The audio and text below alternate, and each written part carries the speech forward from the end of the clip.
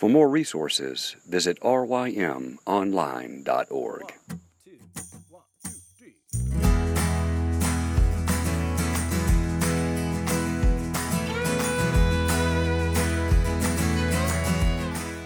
The Local Youth Worker is a daily podcast that's centered on 5 questions each week. Ranging from the practical to the professional, we're looking for answers to the questions you're asking. Whether you're in full-time, part-time, or even volunteer youth ministry, this podcast is for you.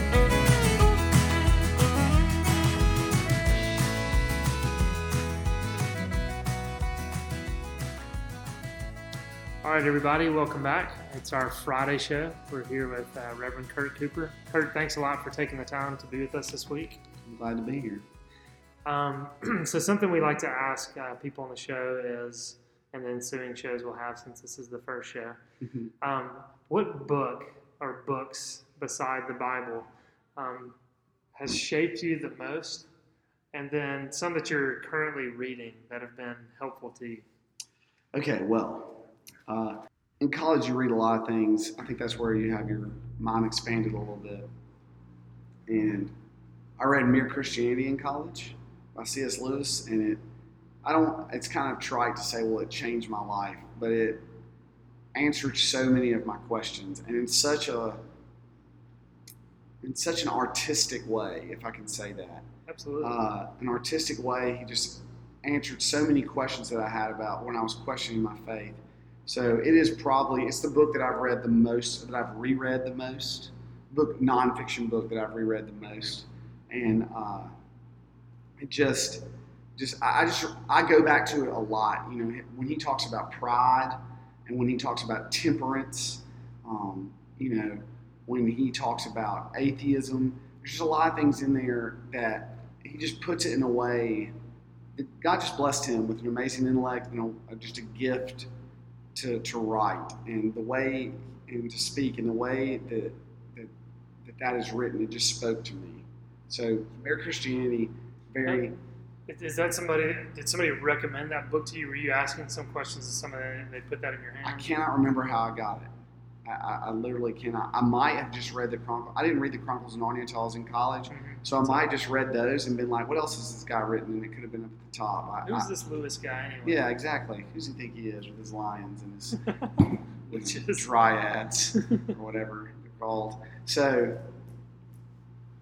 I've got a really funny story about seeing that movie, but I don't think it's podcast appropriate, so I'll just tell you later, okay? Okay, sounds good. Super frustrating for the people listening. We're just going to have an inside joke later. Sorry for all you guys. Maybe the special edition podcast will come out later with deleted scenes. Deleted scenes.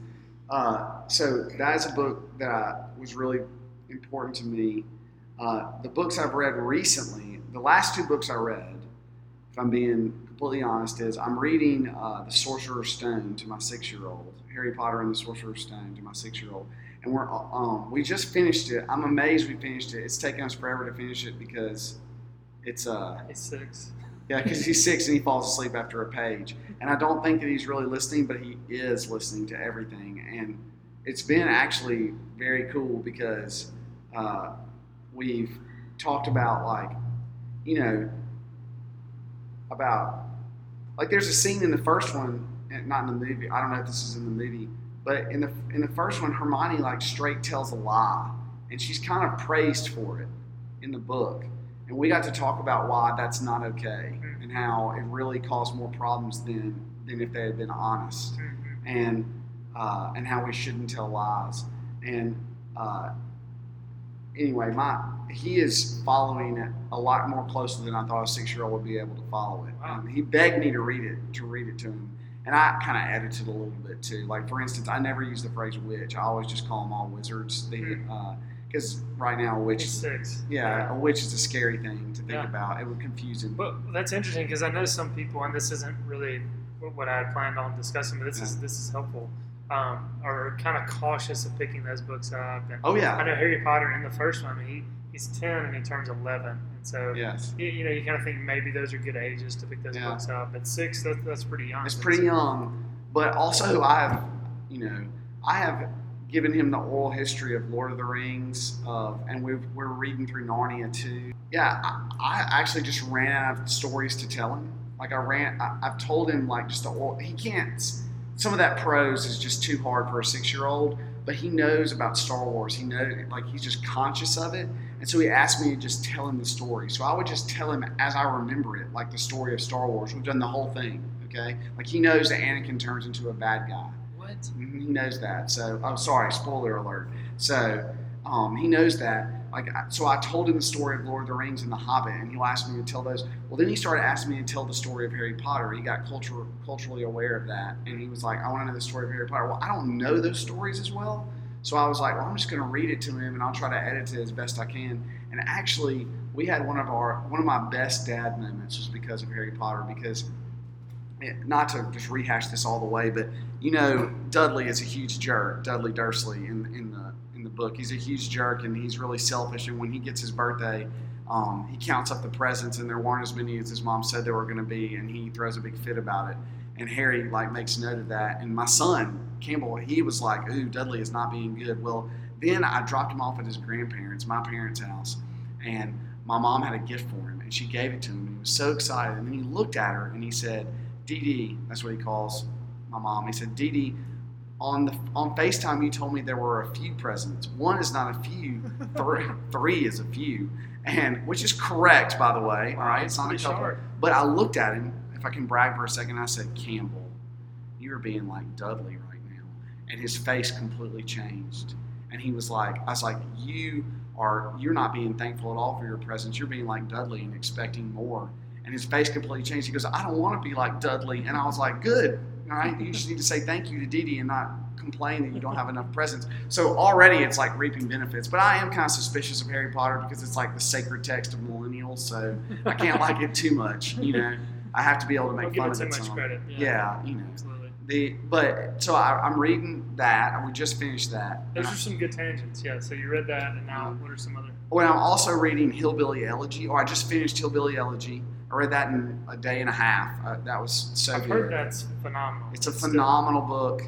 I don't know where to begin with it other than to say you should read it. Who wrote it again? His name is J.D. Vance, and you should read that book. It will explain a lot of things. It will explain why Donald Trump won the presidential election, or at least one reason why he won the presidential election. But more than that, it will explain like the attitude of a vast majority of Americans who have kind of borne the brunt of industrial decay, and mountain people who moved to Ohio to chase a factory job, and you know that was the center of their community, and then that factory left, and then what are they left with? And you know, it starts with the Hatfields and McCoys, and it just moves on, and it's very, very. I mean, now look, it's got a lot of bad language in it too. You need to know that. So if that's going to bother you, then you really shouldn't read it, I guess. But I really recommend it because he explores a lot of difficult things and relational fallout, and his family is really broken, and how that affects him and his relationships, and what it means to grow up like actually poor, and how all the disadvantages he had that he realized when he went to Yale. He got into Yale, and he went to Yale Law School, and then he figured out that like he was just not taught things that a lot of people are taught. It's just such a good book. Can't recommend it enough. Really good. And we're reading. Yeah. All right. And my staff. So I made my interns, and Mary Cam and I. We selected some books to read, and we've read Hillbilly Elegy, and now we're reading the Screwtape Letters. So, and I haven't started that yet, but I've already read it twice, so I feel like I can kind of wing it a little bit in the discussions and just kind of skim. So yeah. Yeah. Well, any other more recent ones than that? No, those are the last two that I read. I'm trying to think. I love fiction. I love good fiction. I'll recommend A Brave New World to anybody that will listen. Aldous Huxley.